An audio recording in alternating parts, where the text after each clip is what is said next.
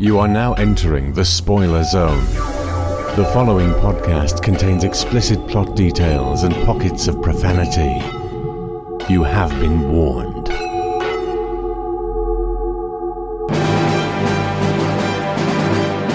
The Exton Moss Experiment.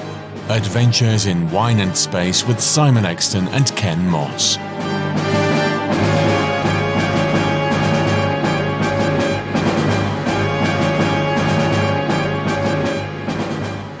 Hello everyone, and welcome to the Exton Moss Experiment. I'm Ken Moss. I'm Simon Exton.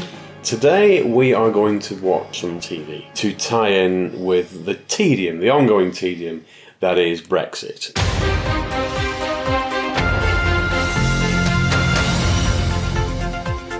Simon and I are on completely different sides of the fence on this. It's a very long, boring discussion which has absolutely no place in a podcast, but we are using it as an excuse to watch some really, really good 1980s TV. Before we do that, it's time to get out the Tonic Screwdriver.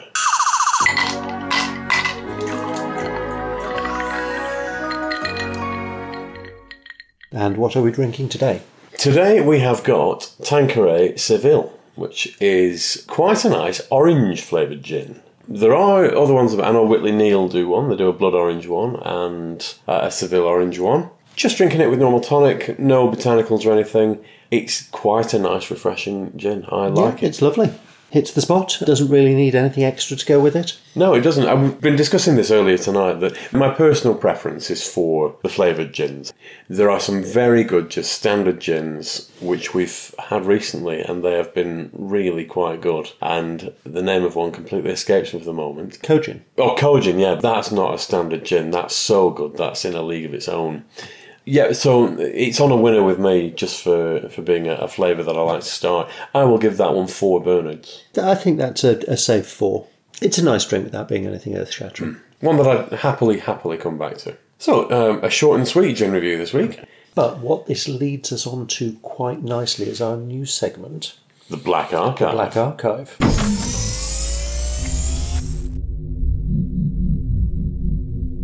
I'll let you go first this time. Which one would you like to pull off the dusty shelves? Well, because we are going to be watching a play about Margaret Thatcher, who was the Iron Lady, I would like to bring back a comedy series with Thora Hird from the late 1960s called The Iron Lady. Oh. And it was about Thora Hird as a lady city councillor. I think there are a couple of episodes that survive, and interestingly, in the same way that censor clips of Doctor Who have come back from Australia and New Zealand, censor clips of some other shows have come back as well. So there are clips from missing episodes of The Iron Lady that survive. That's... and I think that ties in beautifully with the other Iron Lady that we're going to be talking about later. It's twinging a memory, is that one, because I've always loved Thora Hird. Even when my nana was still alive, my auntie said that when my nana shuffled off, she'd like Thora Hird to replace her as mum. I think she was the original national treasure. I remember watching In Loving Memory with my grandmother, absolutely howling with laughter at it. It's just that Morecambe accent, but I read her autobiography and she'd actually written 2. I didn't realise until I actually got to the midway point that both of her autobiographies were republished in 1 volume. And there were photographs of her in The Iron Lady. And it was always something I meant to get around to hunting down and never did. And now that's something I wouldn't mind seeing if we... So now that you've rescued it from the archive, I look forward to watching the complete thing. Well, mine is... It's something that does actually exist, although they're very ropey off-air recordings. There were 2 Yes Minister or Yes Prime Minister shorts.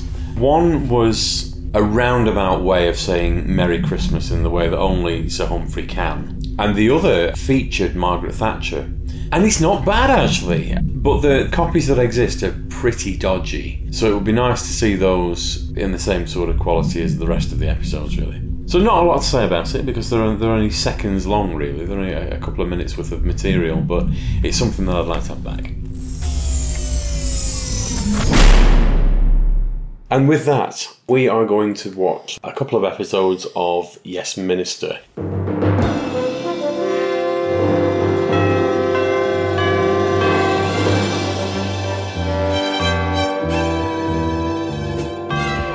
Simon, are you familiar with these at all? I'm very familiar with Yes Minister. I remember watching it at the time and thoroughly enjoying it. I remember Yes Prime Minister as well.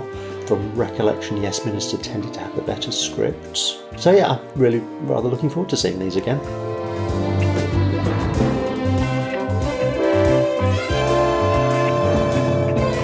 The first episode we're going to watch is from Series 2 of Yes Minister. It's called The Devil You Know, was broadcast in 1981. It all centres around a potential cabinet reshuffle that will see Jim Hacker relocated to Brussels, and it contains an absolutely fabulous speech from Sir Humphrey on the European countries. So without further ado... Roll VT. This directive comes from Brussels, saying that all EEC members must conform to some niggling European word processing standards. Well, say something. Yes, Minister. Quite so. Is that all you want to say? Well, Minister, I'm afraid that is the penalty we have to pay for trying to pretend that we're Europeans. Believe me, I fully understand your hostility to Europe. I'm not like you, Humphrey. I'm pro-Europe. I'm just anti-Brussels. Brussels is, in fact, doing its best to defend the indefensible and to make the unworkable work. That is simply not true, Humphrey. I don't want to sound pompous, but the European idea is our best hope of avoiding narrow national self-interest. Europe is a community of nations dedicated towards one goal. Oh. So may we share the joke, Humphrey? Oh, Minister. Now, let's look at this objectively. It is a game played for national interests and always was. Why do you suppose we went into it?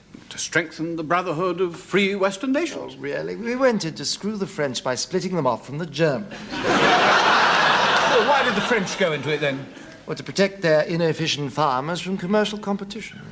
It certainly doesn't apply to the Germans. No, they went in to cleanse themselves of genocide and apply for readmission to the human race. I've never heard such appalling cynicism. Well, at least the small nations didn't go into it for selfish reasons. Really?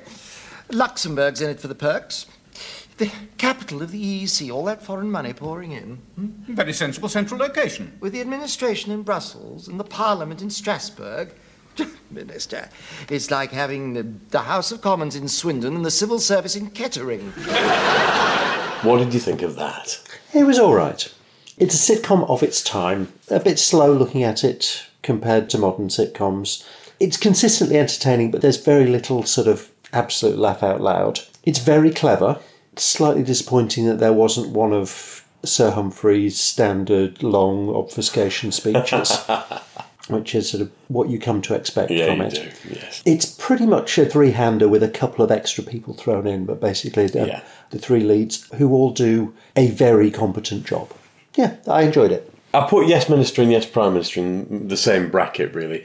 After Who, it's probably my favourite series of all time. There's very few episodes that I don't really enjoy rewatching, any of them at any time. They've almost all been translated into radio episodes, which I've never really understood because they are virtually identical. You could just take the television soundtrack and put it on radio and you know exactly what's going on. I agree entirely with you. It's very cleverly written. I think both of the writers for this got knighthoods out of it in the end. Certainly recognition. And it was, for what it's worth, Margaret Thatcher's favourite programme of the era. Not Spitting Image? Not Spitting... I can't think why. I almost brought us a Spitting Image to watch tonight for this Brexit special, but... Please don't call it that. Extremos Brexit extravaganza. I hadn't noticed until you've just pointed it out that there isn't one of the obfuscation speeches in this one. The standout moment, and I know that I'm not alone in thinking this, is that particular speech about where he goes through the European countries and lists why they wanted to be part of Europe. Even by this point, I mean, this was 1981, the wheels were starting to come off what it had been set up for, and there was an amount of cynicism, certainly within government. This would be the politics we weren't going to discuss. No, this is the history of the time. I'm not going into it any further than that. But you do get the balance from Hacker as to why actually there are good reasons for it. So it's not all one-sided is what I meant, which the subsequent episode has slightly less balance to it with regards to France. It's an episode of Yes Prime Minister from 1987, and it focuses on the opening of the Channel Tunnel. Roll VT. But now I can turn to a happy matter. Our president will be bringing a little present with him, which he will be presenting to Her Majesty. A little puppy. Well, of course, delightful thought, but I'm afraid the presentation won't be possible for another 6 months. Our quarantine laws, you know. But that is absurd. Do you suggest the President of France would present the Queen of England with a diseased puppy? No. Then it is settled. No, it is not settled. I'm afraid you must suggest to your President that he brings a different gift. Prime Minister, I cannot tell you the gravity of the affront my government would feel. I fear it would be interpreted as both a national and a personal affront to the President and his wife. Excellency, you must ask the President not to bring that bitch with him. That was a diplomatic incident from the second series of Yes, Prime Minister from 1987. So 6 years after the previous episode. It was, and as you pointed out, there's some ageing gone on, but not consistently. Yes, of the three leads, Jim Hacker and Sir Humphrey don't seem to have aged very much at all, whereas Bernard seems to have aged about 20 years. Yeah, and I'd never noticed that clearly before. Had a hard life. Because I've never really watched these jumping about from series to series. I've never done that big a gap before. It's very noticeable that in 6-7 years, yeah. The other thing is the pacing of the plot, the content of the plot. Much tighter pacing, much more going on in the episode. Less of the slow wordplay. I mean, the wordplay's still there. It's, again, no Sir Humphrey obfuscation. No, there wasn't. I managed to pick two where he doesn't do any. I've picked them both because they've got European connections. Derek Follins, I noticed, Bernard Woolley gets quite a bit to do in this one. For a lot of the time throughout all the series, all 5 series, he's just there in the background to interject periodically. Now, as time wore on, he got a lot more of those comic interjections to do. When it first started out, he was very much the middle ground functionary, and as time wore on, he became a little bit less. Yeah, he seemed to have more to do, and Sir Humphrey seemed to have a bit less to do. Yeah. I mean, there was a good ensemble cast there. This is one of my favourite episodes of the whole canon, so I'm doubly glad that this is sort of cropped up tonight. But 2 Who alumni? Yes, the Brigadier himself. Sir playing Nicholas Courtney. The Brigadier. Playing the Brigadier, as Basically. he did in pretty much everything. With a real moustache this time, I noticed. And Henry Gordon Jago. Yes. Christopher Benjamin, with a fairly Awful French accent. It was the most RP French accent I have ever heard. Bonjour, old chap. Comment allez-vous? We are bringing a puppy, Old Fruity. If you didn't know who was playing a Frenchman, You wouldn't know. you wouldn't tell from the No. accent. I mean, throughout the series, they always got good actors. I think this one, though, is the only one where the accents are just all over the place. The Russian one's quite good. The Russian one was quite good, but they were clearly all played by home counties, RP. Where else did The American accent was a bit patchy. Yeah, that dry. When it was good, it was very, very good, and when it was bad, it was horrid. And the French president, again, drifted sort of into the home counties more often than not. But that's picking it apart on a 1980s technical level. I'm not sure the ambassador's accent is picking it apart on any technicality. It was just awful. It was awful. You'd never get away with that now, ever. In fact, I think you would be pulled apart if you didn't actually cast a Frenchman. There's really no excuse not to nowadays. We've got so many multicultural actors in England that you really they do get pulled up on it, and rightly so, to be honest, because it does pull you out of the realism. But anyway, Henry Gordon Jago. But I have to be honest, I enjoyed that a lot more than the first one. It was tighter, there was more going on, it was a bit better plotted. The fact that it was a larger ensemble cast doesn't really worry me. I have no problems with things being a 3-hander, 4-hander, whatever. But there was just more going on with it. But still a very clever plot. Oh, it was. I mean, the Yes Minister episode focused on Jim Hacker being offered a commissionership in Brussels, and the whole episode was tied up with that and a cabinet reshuffle. This one had a little bit of a broader remit. I mean, it starts out with the publication of Jim Hacker's predecessor's memoirs, which don't paint him in a very good light. And the former Prime Minister dies before the memoirs are finished, and therefore they can never be published. Now, that's about the least believable bit of this episode, because if that actually did happen, they would be a bestseller, because it would be a posthumous autobiography. So it would not be hushed up. But it very quickly then descends into the funeral of the Prime Minister being an international event where everybody comes from around the world. and happens to coincide with the opening of the Channel Tunnel. So it's a chance for the French to create a diplomatic incident by offering a puppy to the Queen of England as a present. This causes all sorts of problems with quarantine laws, and hence the hijinks ensue. Now, the Brussels episode, it was quite balanced towards Europe as a whole. It wasn't, there were arguments for and against, but it was balanced. This episode less so. It's quite anti-French. They don't come off very well from this. No. It's affectionately done. It's not in a nasty way, but Is it? Yes, of course. Our French partners. We're sure about this. No, we're we not just sure watched the same episode. Not sure at all. Yeah. Yes, I mean, there was pretty much no mention of Europe as a whole. It was entirely English-French. It's not the only sitcom to have done that. No, it isn't. There is one I keep meaning to ask you about, actually. It's probably one that you've got in your archive somewhere. I've never seen a one. It was some terrible early Sky sitcom called Heil, Honey, I'm Home.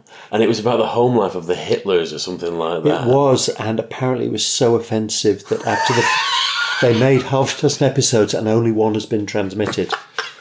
I've only ever seen clips of it. Who thought that was a good idea? Honestly. I've got a fairly black sense of humour. Anyway, we are sidetracking massively. Just for a change. The next segment of our Brexit special is Anyone For Denis, which is a farce by, I want to say, John Wells, who writes and stars in it as Dennis Thatcher.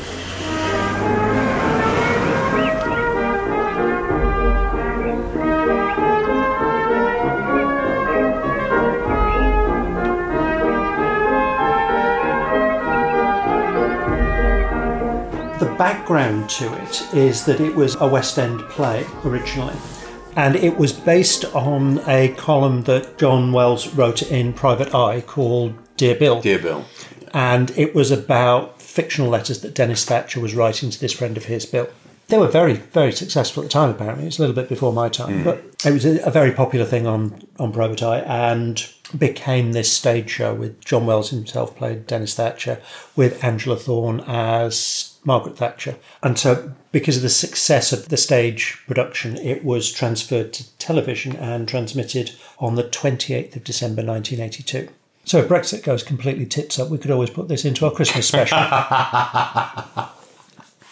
Without further ado, we shall watch Anyone For Denis, with one N. Hello, Bill. Me, Bill. He who trails along in the perfumed wake, hands behind the back, the embarrassing appendage, what? No, you bear, of course it's not the Duke of Edinburgh.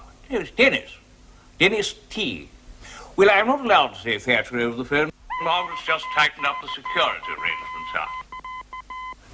No, the thing is, the proprietor has got her knickers in rather a twist about the euro contributions. It seems they are diddling her again, so she's shot off to Brussels to try and extract a largish rebate from the oily frog, leaving me in sole charge of the entire gin palace, fully staffed, so I thought you might all like to toddle over, what?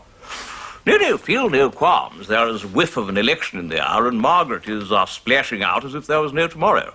She's even squandered £31 million, would you believe, on the Falklands. Well, it works out about £1 million per sheep. Now, it's not real money nowadays, of course. I mean, British Steel loses that on a Wednesday afternoon. OK, Anyone For Denis. Even before we pressed play, the title screen, I thought, yes, this is all very much my sort of thing. You agreed with me. It opens up at Chequers, and Dennis Thatcher pulls up. Basically, this big country house to himself, stocked to the rafters with gin, and immediately launched into a telephone call with somebody, his friend. As in Dear Bill. Dear Bill. And the dialogue flows. I mean, it just absolutely flows from John Wells. A superb performance. You don't think it's a bit wordy? Well, yeah, but it's very true to... Dennis Thatcher was given a bit of a bad rep as just being this drunken old sauce that propped up Margaret Thatcher at home, but he was quite... he'd been your proper captain of industry, hadn't he? Yeah. He had. I mean, and that is referenced in the play, that he was not just Margaret Thatcher's husband, he was actually But it quickly descends into farce. I'm not a big fan of farce. The one thing I will say about this right from the start, it's very well written, very well researched, and it's all entirely credible as something that could go on behind closed doors. Even, I would say so, even the Frenchman trying it on or the Belgian trying it on with Margaret Thatcher, I can believe a variation of events at Chequers going on in this way. I was more thinking the drunken interlopers at the end escaping dressed as Margaret Thatcher in her clothes. Okay, that'd be trailed off a tad. The cast is superb. You've got, and I can't remember her damn name, she was in After Henry, Joan Sanderson, who plays the Admiral. Perfectly cast. She is wonderful. Some of the dialogue is very much of its time. Yes, it is. There's one point where she turns to the camera and says, "I blame Wolfenden," and I'm just thinking, oh, yes, that was of its time. There's one point where he's on the phone talking about Chinamen waiting for a pay rise. The kitchen staff revolt. And yes, Chinamen. They're the last to know when it rains, but the first to know when it floods. Yeah, we'll just let that one pass by. And there were a few other incidences like that peppered throughout the course of the play. It's filmed and recorded very much as a play. Most of the action takes place within one set. There are periodical ventures into other rooms of the house, but not many. It was all right. My trouble is I have been ruined by Yes Minister. And I want all political comedies to be Yes Minister, and they're not. Fair enough. And I like Yes Minister. I enjoyed the episodes that we watched. I don't think it's the greatest comedy that was ever made, but I think it's a very good and enjoyable entertaining, one. Yeah. Anyone for Denis, I don't really remember from the time. I've seen it a few times since and thoroughly enjoy it and enjoy the performances, because certainly the two leads are absolutely superb.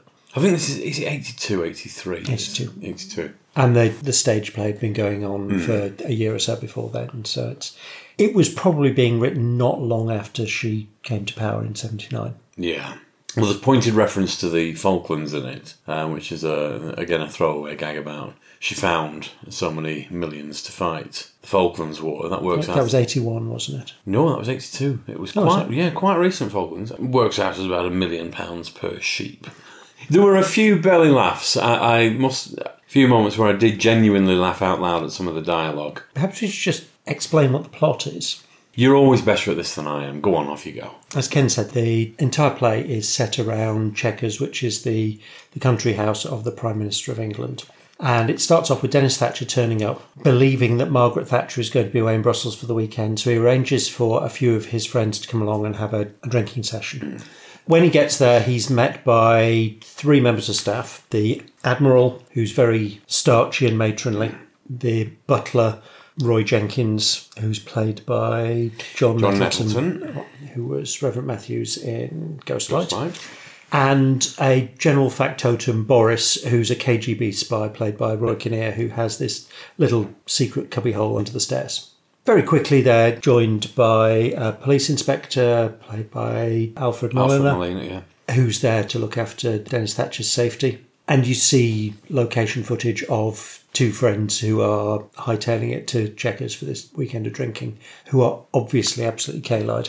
Behind the wheel. And one of those is played by John Cater, who was Crimpton in The War Machines. I knew I'd seen him somewhere. Yeah. Well, it's not that long since we did The War Machines. Things in true farce-like fashion get completely thrown out the window when Margaret Thatcher turns up with 3 visiting dignitaries in tow, a French, a German and an American. And then the 2 drunken friends who've crashed their car in the local graveyard and have staggered their way into the house get first mistaken for the French and German visiting dignitaries, and then the Admiral realises that they're not who they're thought to be, tells the police inspector, who goes very SAS commando and a bit gung-ho and blows up the room that they're in, and chaos ensues.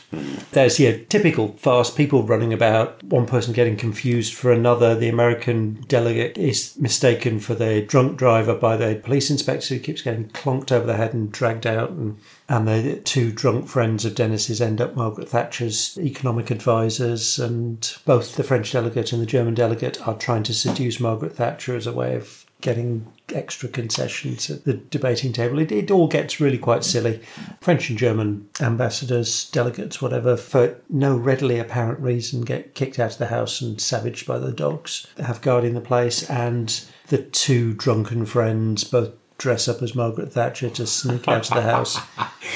Just listening to you replay it back, it's sharpening how daft it gets in the end. Oh yeah, it starts off quite sedate and then descends. I like farce, so I was really entertained by this. Alan wasn't keen in the slightest. Yeah.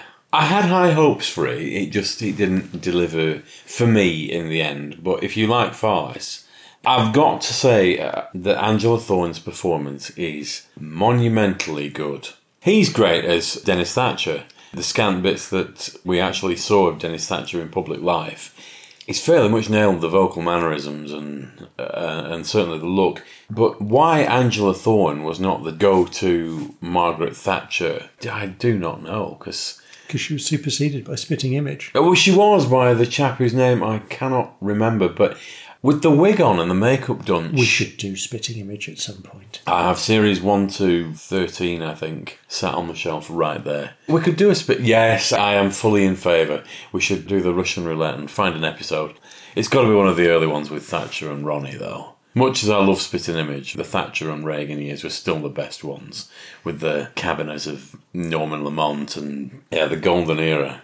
As I've said, we are recording these horrifically sporadically and without no real organisation or plan or thought of what we do next. It's a perfect allegory for Brexit. It is a perfect allegory for Brexit. The complete pig's breakfast that they're making of it at the minute. At the time of recording, Theresa May has just said that she will resign if her Brexit deal fails to get through Parliament a fourth time. But didn't she say that before the third vote? No, I don't think she did. No, I don't think so. I am not a Tory in any way, but I've got to take my hat off to the woman that she's had staying power that a lot, in fact most other people would not have had. But she has unfortunately given them an open goal tonight to vote down the next deal in Parliament, which is at the beginning of June, and turf her out, which they will, just out of spite. And then Boris Johnson has said that he's going to run to be the next PM, hasn't he? I would be absolutely... There are two front runners. I will say this now.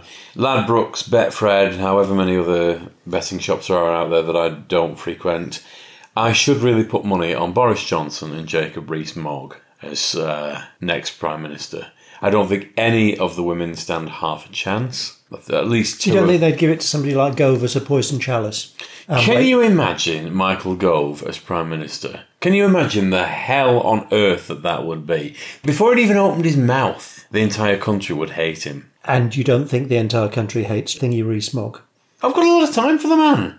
Because at least he does open... When he opens his mouth, he knows what he's talking about. I mean, the trouble that we've got at the minute... Gosh, we're segueing a little bit.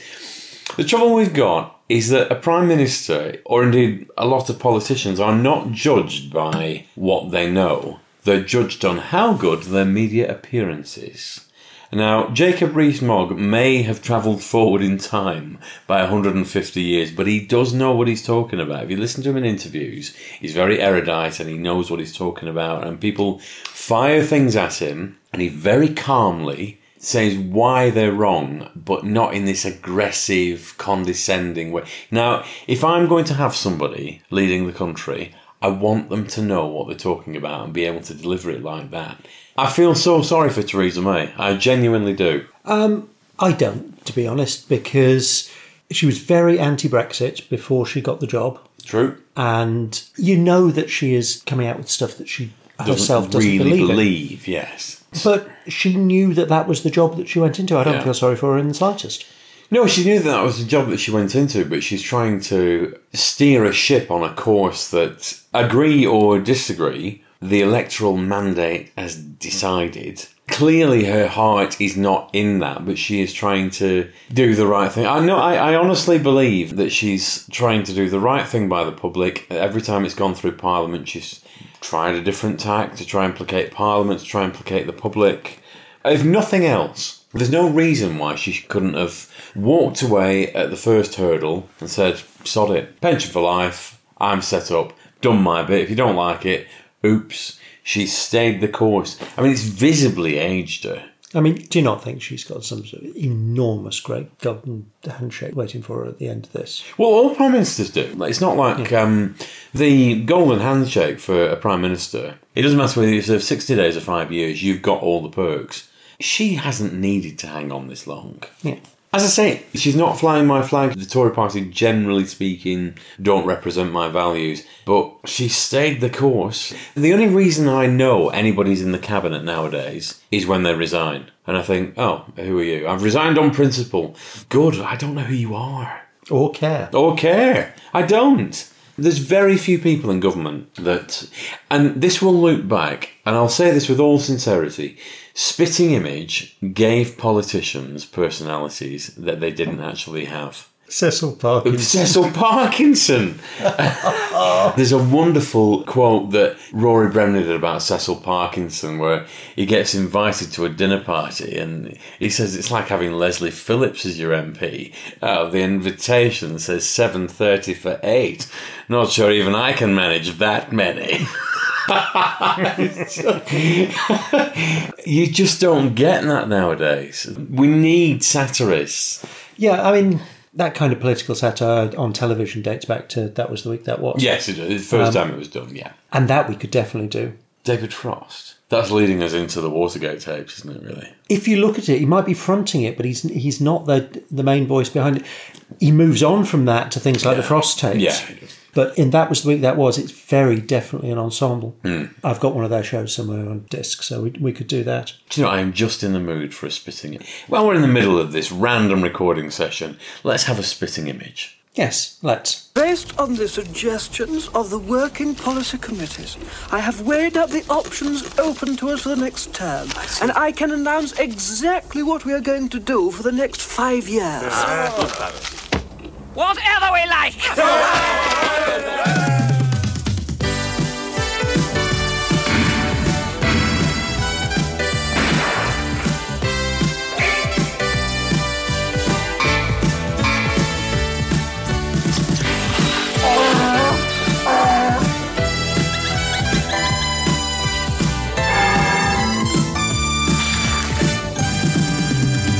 Right, well, that was Series 4, Episode 1 of Spitting Image from 1987. A lot of the jokes... I'll let you explain what we just I'm going to say, a lot of the jokes rely on a knowledge of current affairs at the time. So some of the stuff, I must admit, I'd forgotten all about and I didn't entirely get, but some of it stands up, even now, 30-odd years later, it stands up extremely well. It did. Yeah, I remember watching Spitting Image at the time, thinking it was absolutely hilarious. Yeah, it was a staple Sunday night viewing all the way through my high school years. That was when I started getting interested in politics, and even then, at a very reasonably young age, sort of 12, 13, I got most of this. Thatcher, of course, was in there as... Some of the stuff was extremely cruel, actually. They had her portrayed as Medusa when she got... when she got her hair done, and Ronald Reagan's in there as this. Ronald Reagan was 77 when he got elected, and this is 5 years after the fact. So they've got him as this bumbling idiot. The Reagan-Thatcher years were hilarious in terms of satire. It was a golden age for satirists. We just rounded off with a song from David Owen and David Steele when the SDP disbanded and became the Liberal Party. David Steele, he still to this day, I think, regards Spitting Image as his own personal downfall, as being just David Owen's little puppet. And and yeah, he always was seen as sort of diminutive and hanging on David Owen's every word. And I always remembered David Owen in Spitting Image, and whether I'm remembering this right or wrong, but as Dracula. I don't ever remember seeing him as that. And I am remembering it because it wasn't Spitting Image. It was Not the 9 O'Clock News. Ah, right. We can do some Not 9 O'Clock News. Yeah, happily, yes. They did a couple of books. They did Not the Royal Wedding and Not the General Election. And in Not the General Election, they had David Owen as Dracula. I don't think I've seen that. No, it's not ringing any bells whatsoever. I mean, that would be a few years earlier than this. That would have been 80, 81. So probably a bit before your time. I've just got that bloody song in my head now. Which one? The goodbye song. Oh, right. We've just both been singing by the piano. Goodbye, goodbye, I'm leaving you, Skip and I. Goodbye. I wish you fond goodbye, yada-ta-ta, yada-ta-ta. Take it away, David. Old damn party. And take him away, too, with his silly stripy shirt and his one-colour collars. Goodbye. And goodbye to you, David, Mr. Oh, so good-looking, so manly and yet so Machiavellian, so tall and yet so treacherous, so sophisticated and yet so stupid. Goodbye, David. Because there's a Michael Jackson song as well. way ahead of its time. Long before his assisted suicide. Yeah, this is in 87, so I think... What's the album at the time? It was Bad. Bad, yeah. They were singing Mad. With a similar kind of dance routine, but with... Who did they have? They had Leonard Nimoy. They had Michael Tony Heseltine. Ben. Colonel Gaddafi. As his backing dancers. Oh, and there was one bit where they were interviewing Kinnock. He was pretending to be a yuppie from a long line of yuppies, and just in the background there was Ken Livingstone headbutting the bouncer. And Robin Day with an enormous cardboard bow tie. I really enjoyed that. I'd forgotten how much. It's just fun from beginning to end. You can disengage your brain and just watch it and enjoy it. Just by the time Spitting Image finished, the estimated cost of each episode, even then in the mid-90s, was £1 million an episode, because they were just making so many new puppets all the time. And I can believe it. And has there been before or since political satire that's been that? They did something a couple of years ago. There have been a few sort of pretenders to the crown. There was, I think, 2D TV and Head Cases, which wasn't bad, actually.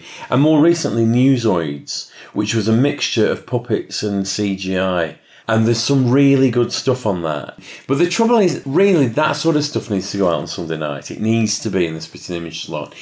And these were just bounced all over the schedules. Oh, I suppose Drop the Dead Donkey. Yeah, I mean, okay, they were concurrent, but the political, and because they pre-record to 75-80% of the episode, and then the night before or the day before it was broadcast, they'd put all the up to the date stuff in. So I wouldn't like to go out on a limb on that. I don't know, and I never really watched Drop the Dead Donkey. Oh, you see, I used to quite like Drop the Dead Donkey, but I'm pretty sure all the sort of very current news stuff in the newsroom was written the week that it was transmitted and recorded the weeks that it was transmitted. But all the whatever ongoing sitcom plot that was the mainstay of the episode. I suppose the most successful political satire was the week that was, because it was the first and it was so influential at the time. It only ran for a year.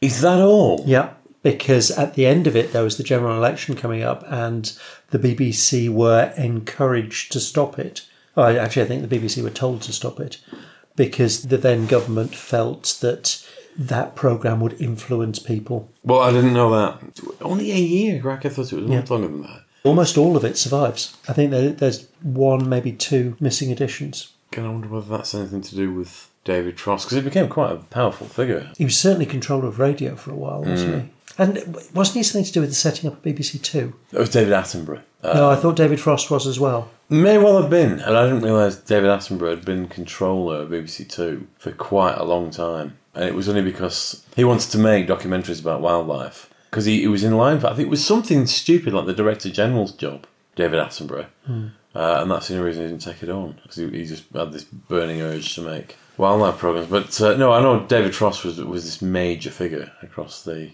whole of BBC TV. Yeah, because he did things like the Frost Report and I'm Sorry, I'll Read That Again, almost as a hobby. And I think I'm Sorry, I'll Read That Again, even though it was massively successful, never made the transition to television because he didn't have time to commit to it as a television programme, but he did as a radio. In the same way that Cabin Pressure never translated to television, even though it would have done brilliantly, because Benedict Cumberbatch continued doing Cabin Pressure even after he was a big star and getting to be a big Hollywood star. Because he really liked doing it. He liked working with Roger Allam, he liked working with Stephanie Cole, he liked working with John Finnemore. The whole team gelled very well together. So he used to make time to come back. But you can do an episode of a radio sitcom much more quickly. Oh, comfortably, yes. Yeah. But getting back to Spitting Image. It's one of those old cliches where I don't think it was as good towards the end. Although, because I watched it devoutly right until the very end. Somewhere I've actually got the very last episode on VHS. But I think that there is room on television for something like that. In fact, if anything, there's a gaping void for something like that nowadays. There's nothing really that's that near the knuckle. Yeah, and I mean, that was the thing about That Was the Week That Was, and because of its success and because of its influence it had on the public, factions within the government had enough power within the BBC to be able to say, just stop it, and they did.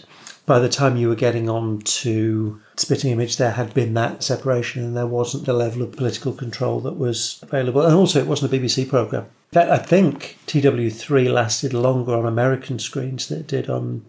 Because there was an American spin-off afterwards that had, instead of Millicent Martin and Lance Percival and people like that doing the music, they had Tom Lehrer. I'll take your word for all that. He did Masochism Tango, Poisoning the Pigeons in the Park. Segue onto YouTube at some point, there is an absolutely hilarious... Hopefully there's video evidence of it, because I saw it live, but it was part of their stage show for years. Lily Savage used to do part of her stage show with an Australian comic called Bob Down, and they used to do a dance routine to the tune of the Masochism Tango, which was just absolutely hilarious. How have we got this far off topic? Again, it's a talent. We're 6 recording sessions in, you really need to be asking that question.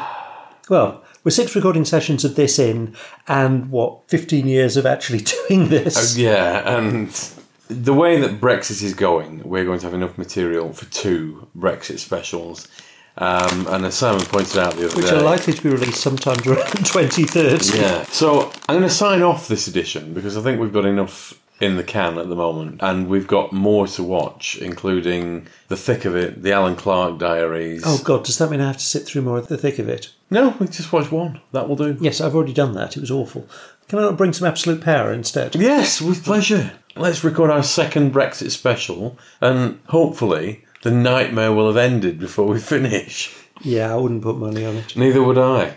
For the moment, boys and girls, thank you for listening to what will probably end up being part 1. We shall sign off. See you next time for more Brexity goodness. Au revoir. Coming soon from the Exton Moss experiment, Revenge of Brexit. A new day has dawned. The government's position will be to recommend that Britain remains. The British people decide. We work together constructively. A one-off choice between staying in or leaving completely. There won't be another referendum on Europe. This is a once-in-a-generation vote. All eyes this morning are on number 10 Downing Street. Order!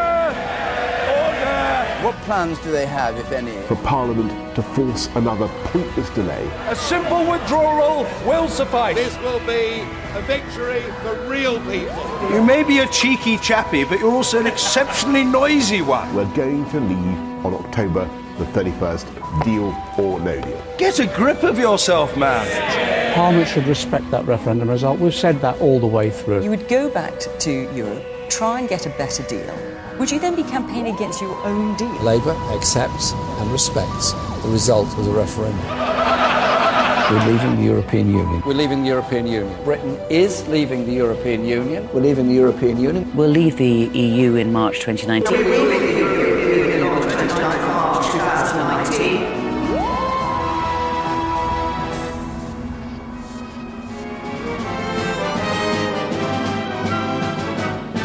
The Exton Moss experiment featured Simon Exton and Ken Moss. All featured soundtracks are the property of their respective producers, and no infringement of copyright is intended. Title music was performed by the BBC Symphony Orchestra, and the programme was produced by Maverick Productions.